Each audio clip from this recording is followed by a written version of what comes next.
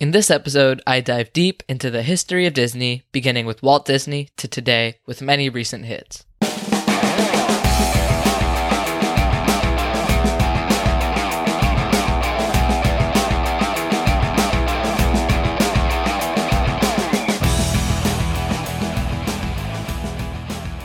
Hello, my name is Rohan Prashant, and welcome to the Zombies Heroes podcast from zombiesheroes.com. This is not your grandmother's review podcast. No offense to your grandma or mine, but on this podcast, I don't just review movies and shows. I take you behind the scenes, talk about box office, ratings, budgets, backstories on actors and directors, and fun facts about the movie that most other shows just don't talk about. Without further ado, enjoy. So it all began with a man named Walt Disney. In 1923, he arrived in California with his hopes and little else. His first cartoon ever was done in Kansas City, and it was called Alice's Wonderland. And it was his pilot, so to speak, so that later he could sell the Alice's Wonderland series to distributors for money. Soon after this, he became very successful, and just a few months after moving to California, a distributor in New York bought the series, and thus Disney began. It was actually originally known as the Disney Brother Cartoon Studio, because Walt was partnered with his brother, Roy Disney. But Roy suggested the name change to Walt Disney Studios, and then the series of Alice's Wonderland ended up being called Alice's Comedies and was made in 4 years by Walt. And after those 4 years, Walt wanted to make a new alt-cartoon series, which was started by a character known as Oswald the Lucky Rabbit. And for a year, Walt worked extremely hard, and he made 26 of these cartoons. It was a successful year, except he needed more money for the following year of the series. But something happened that completely changed him. It turns out this New York distributor went behind his back, and he signed all of Walt Disney's animators and started to make the cartoons in his own studio for less money. Walt was furious, and so he reread the contract and realized that it was actually the distributor that owned the rights to the series the whole time. And just like that, a whole year of hard work was taken away from Walt Disney. And he used it as a learning lesson, and from there on out, he made sure that he owned the rights to everything he created. Going back to the very start of Disney, their studio was actually in the back half of a real estate building in Hollywood. However, soon after that, Walt had enough money to move into his own store for his own studio. And it was sufficient and good enough for just about a couple of years, but eventually he obviously needed a bigger studio as Disney grew. And soon he found his ideal partner in a studio at Hyperion Avenue in Hollywood. It was there that Walt had to recover from the loss of Oswald the Lucky Rabbit. He had to think of a new character, he needed a new way to make money. And just like that, Mickey Mouse was born. He became popular immediately after that, but one series wasn't enough for Walt, so he went on to produce another series called The Silly Symphonies. And Mickey Mouse was focused more on fun, quick, and witty humor. However, this show was more focused on the emotional, musical themes and mood of the show. Silly Symphonies actually ended up becoming the base, or platform or foundation, for all Disney artists preparing for animated feature films. Then, eventually, came the first full cartoon in color. It was called Flowers and Trees, and it actually won an Academy Award for the best cartoon in 1932, which was the first year they even had that award. Disney actually won an Academy Award every year for the entire decade following that. Then came the next piece of the franchise in merchandising. Disney realized that merchandise could make them additional money for the money made from their films. A man in New York was making tablets, and he wanted Mickey Mouse's face on the tablet, so he offered Walt $300 for it. And Walt actually needed the money, so he agreed and the merchandising started. Soon, there was Mickey Mouse everything. Mickey Mouse action figures, Mickey Mouse books, Mickey Mouse comic books, and so much more. Fast forward a few years after that, and Walt Disney is ready to make another feature film in Snow White and the Seven Dwarfs. People doubted Walt yet again, and many people were skeptical. However, soon, his enthusiasm became extremely contagious and the project started. 3 long years later, the movie was finished, and it became a major hit. In no time, it became the highest grossing movie of all time, and literally surpassed all expectations. Now, the company at this point was much more stable and had much better footing, and all of Walt Disney's bills were paid by these movies. But even then, he wasn't content. Everything was looking bright and great until 1940, which was during World War II.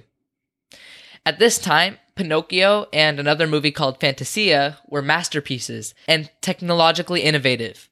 But the movie didn't make as much money as it potentially could have because it lost big foreign markets. And it was a while before they continued because they lost all of these foreign markets to the war. And the following year, when they made the movie Dumbo, it had to be made with little money, and the same thing happened with Bambi after that. So they were like, you know what, let's just take a break and start it back up after the war. And the problem was with that was they were already so stable, so it would hurt how good their footing was at this time.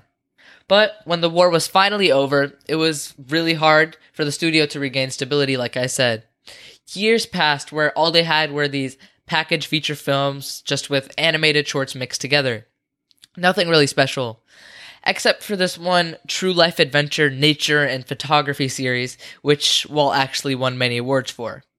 But now we move into the 1950s, where things pick up speed. With Disney's first ever live action movie, Treasure Island, which I'm sure many of you have heard of. And animated movies were still what Disney was known for, so they still obviously made many of those, and one major one produced at this time was actually Cinderella. And then as Disney grew, they decided to move to television with the Disney Anthology series. And believe it or not, it aired for 29 years, which actually made it the longest running television series of all time. After that, Disney decided to look back at its roots and make a Mickey Mouse TV show, which became a very popular TV show for children. Okay, now for you. Imagine being this successful, which almost none of us can say. Having this many shows, and imagine having as much money as Walt Disney had at the time. Imagine the happiness and contentness that would come with all of these accomplishments and awards and proving all the people that doubted you wrong. However, nothing was ever enough for him. He was never satisfied. After all of this, he still wanted to branch out even more and make even more money. And now we move into the time of history where we get amusement parks. Normally, when Walt would take his children to amusement parks in general, it would usually be his kids having fun on rides, on like a merry-go-round, for example, while he would just sit on the side on a bench or wherever he would sit. Walt Disney wanted to make a park where everyone could have a great time, whether it be adults or children. And after 5 years of construction and planning, Disneyland was made. And 1955 would mark that historic year in Disney history. And the great part about it was it managed to keep the theme of Disney and its shows while having these amazing rides for adults and children and keeping the theme of the magicalness that Disney has always had. And Walt himself said that Disneyland would never be finished as long as there was imagination and creativity left in the world. And now that sounds like the most Disney thing you could possibly say, and I guess that makes sense. And the 1950s were very bright, with 20,000 Leagues Under the Sea being released, as well as Mary Poppins. And everything was great, but everything great always comes to an end at some point, and that ended 16 years later when Walt Disney passed away. However, he always thought ahead, and he had made plans for the following years. And who managed these plans? His brother, Roy Disney, who took over after Walt Disney died. The year after Walt passed, we saw The Jungle Book. 3 years after that, we had The Aristocats. 2 years after that, we had The Love Bug, which of that whole year, it was the highest grossing movie. And the trend of branching out more still continued. It didn't stop as Walt Disney died. They also branched out to the education demographic, and also on top of this, right before Walt died, he actually made plans in Florida, another theme park.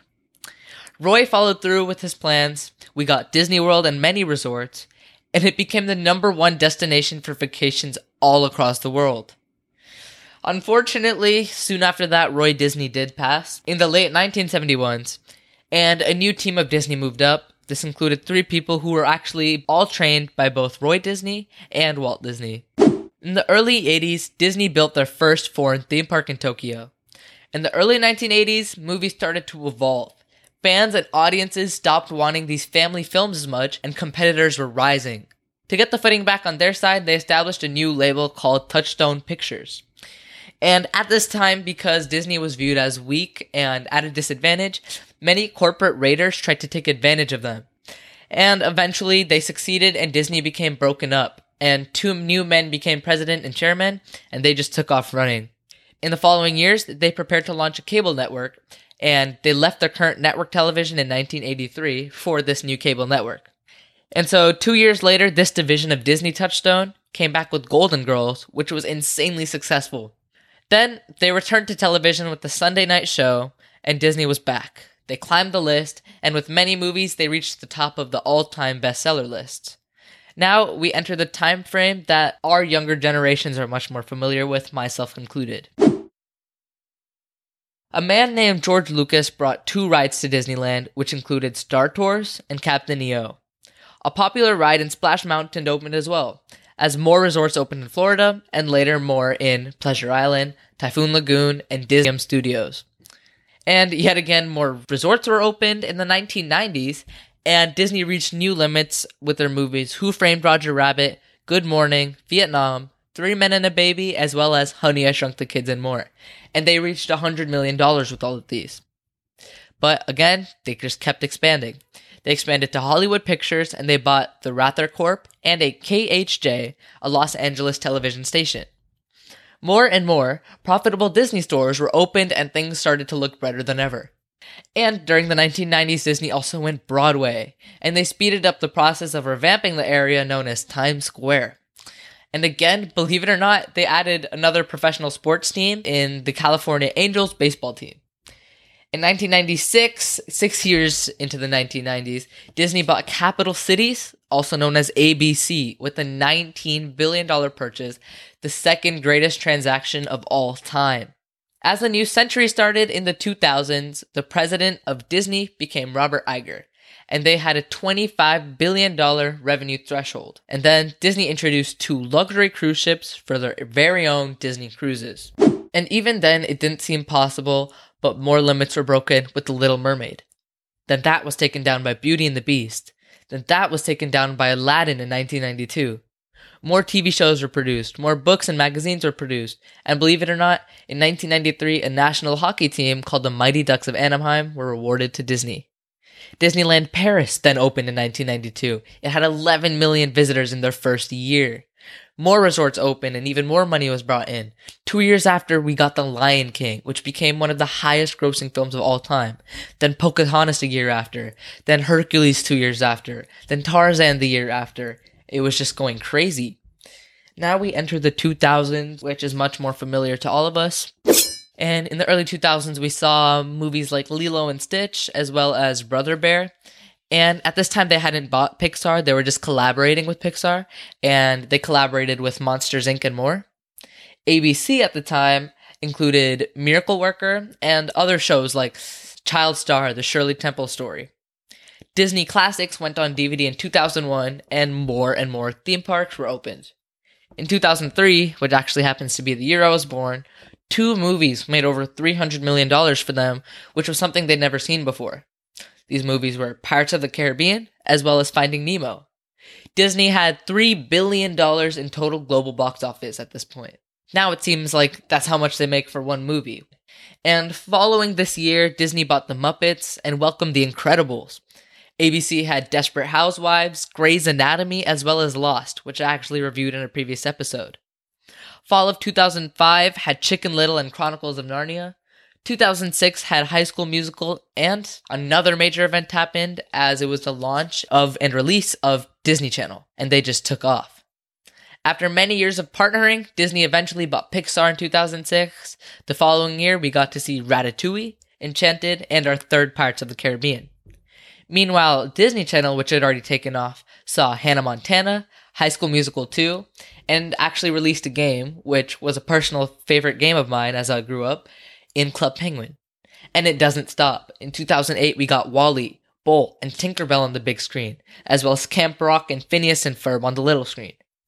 2009, Disney actually made huge moves with acquiring Marvel Entertainment. The same year, Disney had the movie Up, which is a personal favorite of mine, as well as The Princess and the Frog. Disney sold Miramax the next year, and we entered the new decade of 2010 with Alice in Wonderland and Toy Story 3, which both won 2 Oscars. On the big screen, we also got Tangled and Tron Legacy, as well as films like The Muppet and Winnie the Pooh, and Cars 2. Finally, we're reaching 2012, which showed us John Carter, Brave, Wreck-It Ralph, and the Avengers, and they later went on to purchase Star Wars and make billions with that, as more and more Marvel movies were being produced, and many animations. To conclude, Disney has been one of the most successful companies of all time, and they've only been getting bigger. And it's just crazy trying to wrap your head around all the ways they've been making money and how big they really are. All credit for this episode goes to the website d23.com. The link will be in the description. That'll do it for this episode. Thank you so much for listening. I'd really appreciate it if you subscribe to my show. Just search for Zombies Heroes, one word, in your favorite podcast app. Also, I'd really appreciate it if you'd tell family or friends about my show by maybe posting it on your Facebook, Twitter, or Instagram account. The link to share is zombiesheroes.com.